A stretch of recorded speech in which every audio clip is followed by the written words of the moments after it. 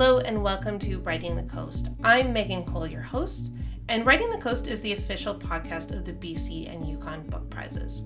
On this podcast, I chat with the authors and illustrators whose books are shortlisted for the annual prizes. Daryl McLeod's book, Mama Sketch, a Cree coming of age, had been on my to-read list for a while. But as a library worker and a writer and a master's student, I'm constantly adding new books to my to-read pile, which means there's like this constant reshuffling and restructuring of my to-read list.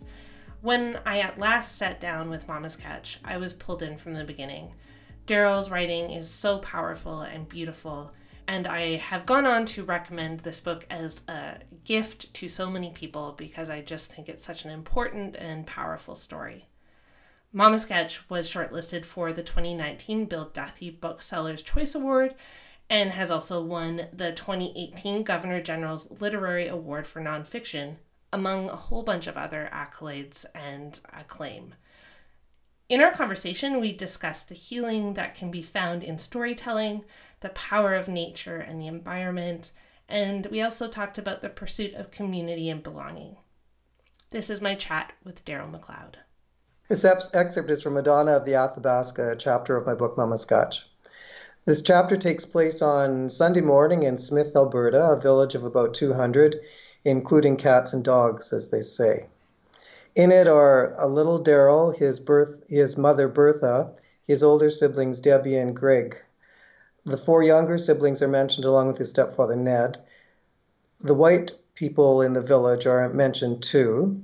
There was a clear us and them mentality in the village in those days, and there probably still is. The kids' Sunday routine is to go to Catholic Mass. Debbie takes them, and as usual this Sunday, Ned has given Debbie a blue $5 bill to put in the collection plate. But Debbie has a different idea. She'll take Daryl and Greg for a walk and then to the cafe for ice cream with Ned's money. They take a circuitous route so nobody will see them wandering around in their Sunday best, skipping church and eating ice cream cones. So here we go from Madonna of the Athabasca. As we reached the clearing between the swampy area and the railroad tracks, we heard a cacophony of honking and looked up to see Canada geese high overhead in a partial V formation, rehearsing their long migration south. I wonder where they go, Greg mused. Wherever it is, I wish we could go with them, Debbie answered. The bridge spanned the wide, turbulent Athabasca at the place where a determined smaller river pushed its way in at a strange angle. Water gushed in one direction, then back, whirlpools and standing waves. The three steel arches looked solid, but the platform for driving and walking was made up of black railroad ties with wide spaces in between. As we started across, I imagined slipping through the cracks and falling into the swirling river far below. If I fell in, I would be carried away downstream, away from the worries at home. I closed my eyes and felt my body plunging feet first into the cool brown waters, flailing and bobbing in the current. Come on, Dades, don't be a scaredy cat, Greggy goaded me. I looked down into the glimmering water. With each second that passed, I felt dizzier. Slowly, I lowered myself to my hands and knees, then onto my belly and slithered across the ties. Greggy and Debbie called to me from the other side, doubled over with laughter. I was too focused on the might of the river below to care what they were saying. It took forever to cross. Once I stood, vibrating on the other side, I felt drained but curious. I knew I would have to come back, alone next time, to understand what the river was offering me. Back at home, we didn't need our hastily conceived alibi. Nobody was concerned about where we had been. Ned had kept the small kids in the bedroom, and soon we understood why. Mother hadn't gone to bed as we had hoped. She was still sitting at the table, and she had shed the flowery pink housecoat. Her brown backside and legs were completely exposed. Greggy and I looked down at the linoleum floor she had recently painted, while Debbie grabbed the housecoat and hurriedly draped it over Mother. I kept my head lowered, trying to follow my mother's movements by watching the shadows cast by the bare light bulb suspended from the ceiling. Mother pushed her chair back, a dramatic flying shadow as she threw the housecoat across the room, then jumped up and stumbled outside through the living room door. We hurried after her into the blinding sunlight. Mother staggered over uneven ground towards Debbie's blue bicycle, where it leaned against the rickety wooden fence. She tugged on the handlebars, placed her bare foot on one pedal, and struggled to lift her other foot across the frame. She balanced awkwardly, faltering down the path toward the gravel road that led to downtown Smith. "Mother, come back here!" Debbie squawked. I stood aghast, watching my mother's bare back glide into the distance. I could feel my adoration dissipating, turning to shame or maybe even hatred. Where was she going? Would she ever come back? What if she ended up in the river? I pictured her, hands clutching the handlebars, floating on her side, partially submerged and still pedaling as the undulating current swept her away.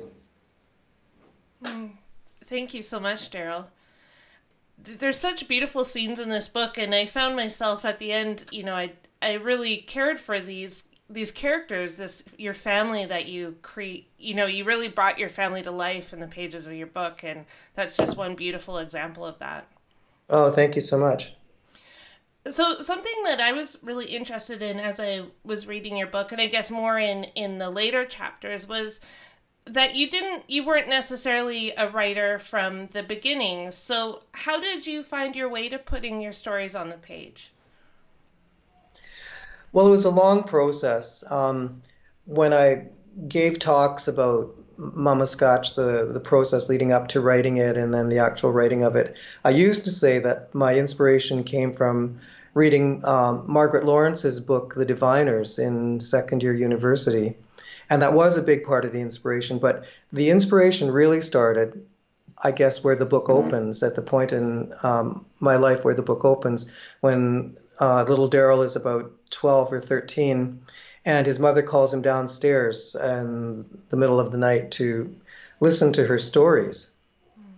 And somehow that boy of 12 or 13 had the insight to know that those stories were important. And so he sat there patiently and listened, taking it all in for hours and hours, like until 3 or 4 o'clock in the morning, night after night. And that was where it all really began. Somehow, Mother selected me to tell her stories too. And I guess somehow deep in her spirit, or maybe subconsciously, she knew I would be the one who would pass them on and keep the stories of our family, our culture, history, and our intimate family stories, that I would keep them alive. And then in second year university, when I read Margaret Lawrence's book, I was taken aback. I loved that book, and I was so taken aback at how somebody could describe in such a rich way the life of working class, poor, and well, not even middle class, but working class and poor Canadians, and tell it in such an interesting and vivid way that people found compelling. Margaret Lawrence, you probably know that The Diviners got a lot of attention back in the day and still is a very popular piece of Canadian literature. So I thought then that, it would be possible to tell my story in a way that people would be interested in. And then in a couple years later, I was still in university, and I majored in French literature. And a couple of my French professors sort of took me under their wing. They were old enough to be my parents, and they became mentors. They were a married couple. And so we would sit around. We always spoke French. And we'd sip red wine, which is a great way to learn French, by the way. And we would chat, and they'd ask me questions about my childhood and my youth. And I told them many of Mother's stories and my stories. And they said emphatically that they thought it was critical that I write those stories down, because it was a unique part of the Canadian experience that nobody else could talk about, unique part of Canadian society and the fabric of Canadian society that was important to get out there. And then the sort of second last phase of the inspiration was when I was working as a school principal in northern BC.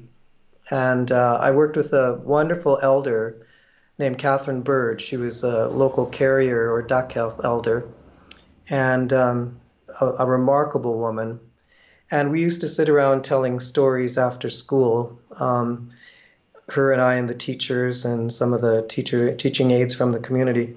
And at one point, after I told a couple of my stories, she turned to me and raised her she had big, strong hands, and she raised her finger and wagged it at me and said, "Daryl, you have to write those stories down. They'll help people someday." And it was at that moment that I knew I was going to write my stories down. And I knew it was one of those special moments where you knew it wasn't just that person. It wasn't just Catherine Bird talking to me. It was the universe giving me really clear direction. And I took it as such. And so I did start writing then. And I thought that I would be writing stories for children, for 10 to 13-year-olds. So that's sort of the type of story I began to write. Really short stories, maybe 2 pages in length, all based on poignant moments in my life. Experiences as a young Cree boy growing up in northern Alberta. And then a couple of years before I was going to quit working full-time, and I knew that, I decided to take a writing course. And I came across a brochure for a course at Simon Fraser University with an amazing instructor named Betsy Warland. And the course was called Memoir of Inquiry.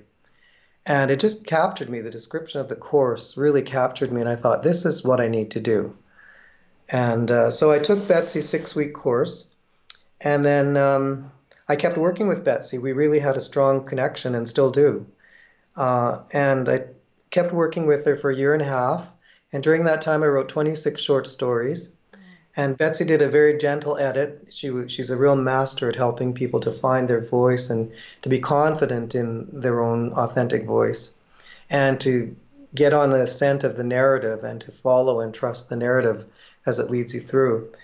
So, sorry, it's a long-winded answer to your question, but the next phase was that Betsy, after we had brought those stories to a certain place and put them together as a manuscript, turned me over to a friend of hers named Shana Lambert.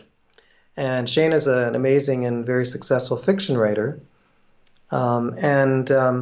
Betsy's thinking was that if I were to work with an accomplished fiction writer, that would help me give more depth to my characters. They're real people, obviously, but to portray them in a deeper way on the page, and to give better descriptions, write more complete scenes where I had partial scenes where I'd be able to fill them out, and even to maybe include some dialogue for effect. And it worked. I worked with Shana Lambert for about a year and a half. So from beginning to end, the book took about 6 years. And with Shana Lambert, I cobbled the book from 500 pages down to 300 pages. And it became the version of the book Mama Scotch that eventually got published.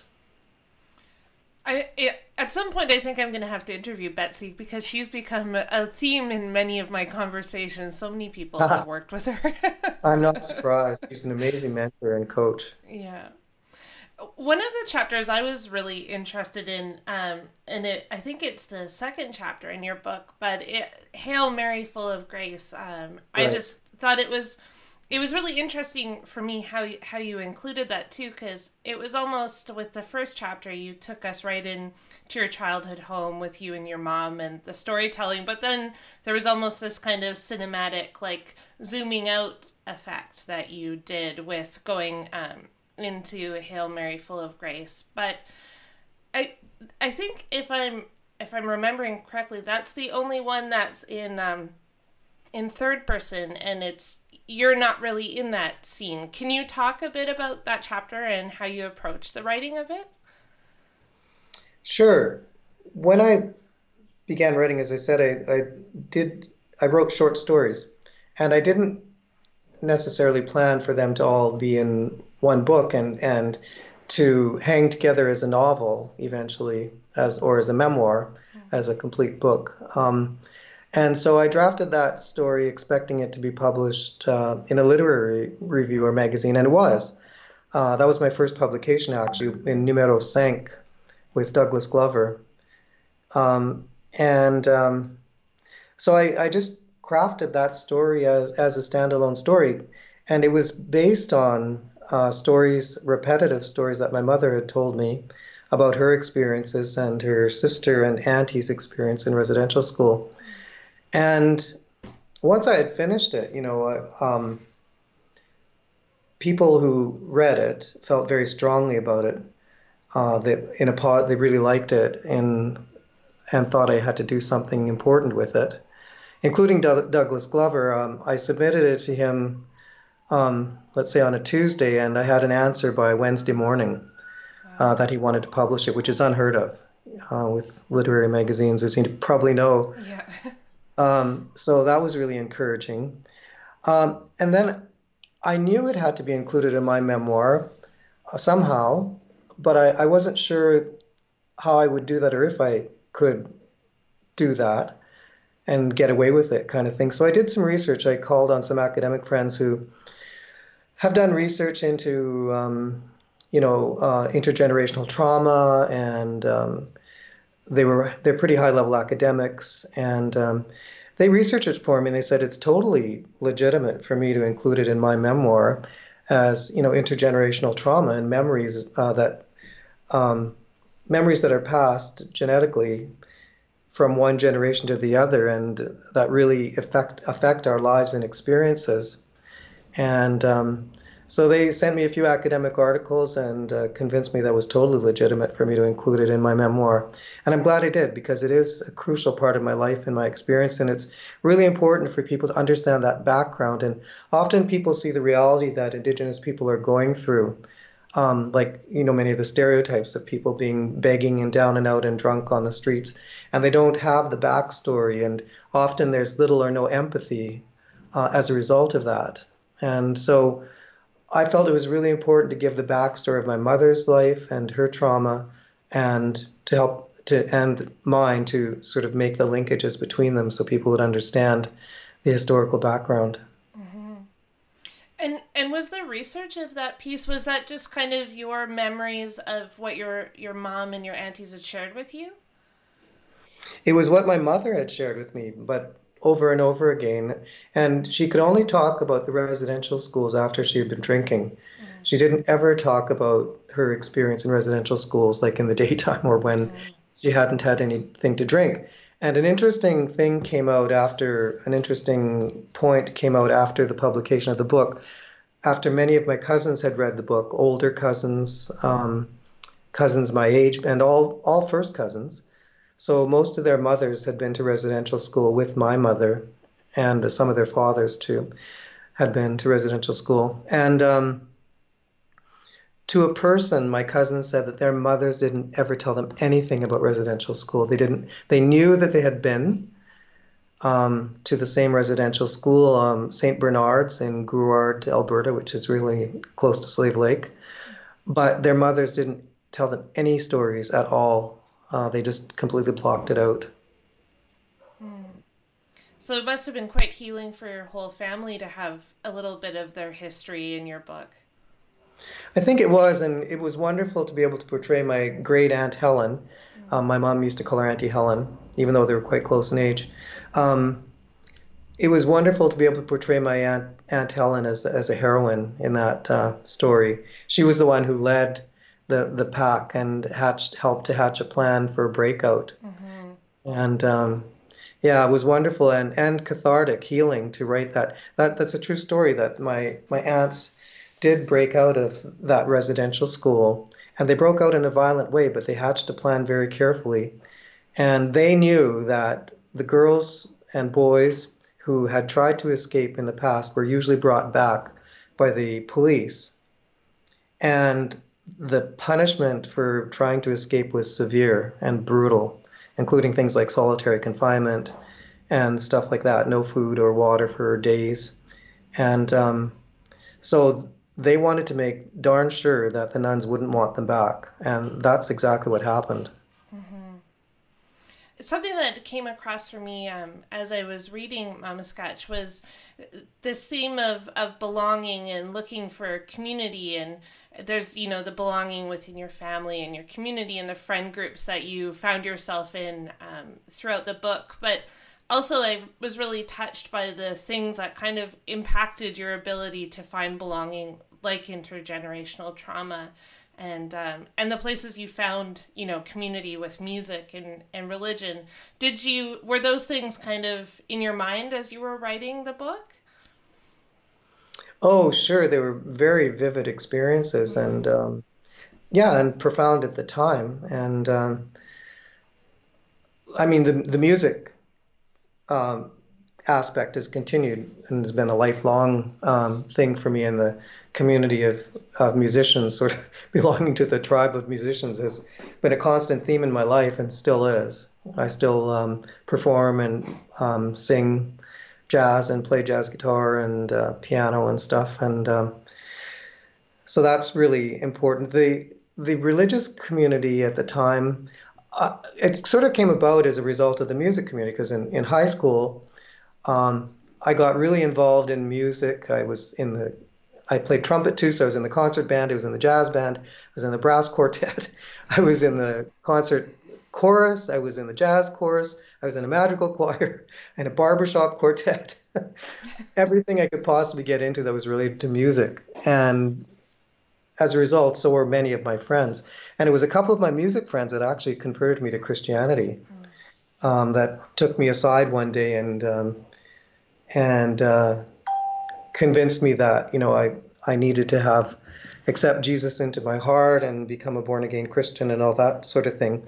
And at the time, it was a very important adaptation, a very important happening because my family, my immediate family, had moved away from home, from all of my cousins and aunts and uncles, because our family was disrupted. And I was in Calgary pretty much on my own. And well, I was on my own completely. And so my friends were my family, my close music friends. And then when I became part of this Christian fellowship, they became my family, and they really did care for me in a profound and real way. So they gave me advice. They even at times when I really was desperate, unemployed, and didn't have any resources, they helped to pay my rent and helped to buy me food. And I had some surrogate parents who gave me advice about going to university and stuff like that. So it was very important, and they were loving and profoundly caring group. And their love was genuine. It wasn't just based on, religious doctrine or charity. And so it was meaningful fellowship and meaningful support. But unfortunately, the heresy of it all. I'm a very logical, rational thinker, and I got into a group that was kind of a cultish group, and we had one leader who didn't. For a while, he took advice from a group of pastors, but then he became independent and started doing things that I considered heretical. And it was when he was going to actually turn the soul and body of a good friend who I had brought to Christianity, is going to turn him over to the devil for the destruction of the flesh. And those are the exact words that they use. And he was going to they were going to have a ceremony to do this and involved me in the ceremony because they considered me a youth elder kind of thing. And I couldn't do it. I mean, my heart and my logical side just said, there's no way, any human being or group of human beings has the power or authority to turn another one over to the devil. And so I left and I didn't go back. And as a result, my close friends who were there, did come to see me, but they sort of made it quite clear that if I wanted the friendship to continue, that I would have to go back to that group and rejoin the fellowship sort of thing. Yeah, that's quite a compelling chapter in the book, the one where the heresy becomes so prevalent to you, and that was quite a moving chapter for me. Oh, great. Yeah. And another thing, in addition to the themes of belonging and that quest for belonging that came across to me, were the birds, and how you comment on the birds and that they were kind of communicating with you, but they also had a relationship with your mother as well. Can you talk a little bit about the birds in your book? Sure. Well, I've learned so much. I learned so much while I was writing the book about myself and about my mother and my family. And in all, I've had many interviews, as you're probably aware, since the book has come out. And so every interview, there have been wonderful and unique questions like the ones you're asking that have led me to reflect on things that I hadn't previously considered. And right now, I've had a growing concern. I've always had a concern, I mean, for years, for decades now, I've had a concern about suicide and wondering how to prevent it. And now there's an epidemic of youth suicide, suicide of children and youth in Indigenous communities across Canada, and actually in North America and South America, Indigenous communities, it's the same thing. So it's been a real concern for me, and I've been searching my soul, trying to, if I were to give advice to a kid who's, in a poor community, with an overcrowded housing situation, and they feel they have nobody to turn to, and no resources, no good school building or playground or safe place they can go to. What advice would I give them? And my advice is what I did in that situation. It was to go into nature. And so I've realized, I've come to the conclusion for myself that the ultimate sense of belonging for a person, for a human being, especially an Indigenous person, but I think this applies to everybody, is the communion with nature. That's the ultimate belonging. And we can always revert to that, and we can always rely on it. Nature will always be there for us, and it'll always be a positive and supportive vibe that we get from nature. And so, yeah, that includes the birds. The birds comfort me and guide me wherever I go in subtle ways. And it really is the ultimate communion is with nature, including trees, the forest, water, any body of water, and the animals. Yeah, it's interesting you talking about nature, because I've been thinking about that as well, nature and our healing. And I read Clifford by Harold Johnson recently. Oh, right. That came across in his book too. Feeling safe and at home and grounded in nature. It was definitely important themes that we need to be paying more attention to. Yeah, absolutely. It's probably bad form to talk about the end of a book, but I wanted to talk about the last chapter or last essay in Mamaskatch, because it really, to me, highlighted this homecoming and maybe finding a sense of peace in things. Was it a natural ending for you to include that chapter, or was that placed elsewhere previously? Well, when I wrote the book, as I said, it was a collection. It was a bunch of short stories. And when I realized I could cobble them together into a manuscript, I wasn't sure what to do with the ordering. I didn't want it to be a chronological story as such, and so I kind of mixed them all up. And then I did some research on how time should function in narratives. And some experts I came across, their conclusion was, or at least my summary of the collective knowledge that I gained by researching how time works in narratives, is that if you're going to interrupt the narrative and force the reader to go back in time or back and forth in time, you'd better have a very good reason for doing that. And so that led me to lay the stories out in a chronological order. And with a couple of exceptions. And so that's sort of how the stories ended up the way they are. And I'm not too worried about talking about the end of the book, because the end of the book is not the end of the story. Of course. The sequel to Mamaskatch, Piagawa, is coming out in September of 2020. And it's already been edited, and it's with my publisher, Douglas and McIntyre, for finishing touches and cover design and stuff like that. But that story, just naturally fit there. It worked really nicely to put it right there. It worked really, really well. And for the narrative arc of the book, even though it's a memoir, there still is a narrative arc. And in every other way, it fit there so well. Yeah, it's a beautiful ending to the book. Yeah. Oh, thank you. Thanks again to Daryl for being on the podcast.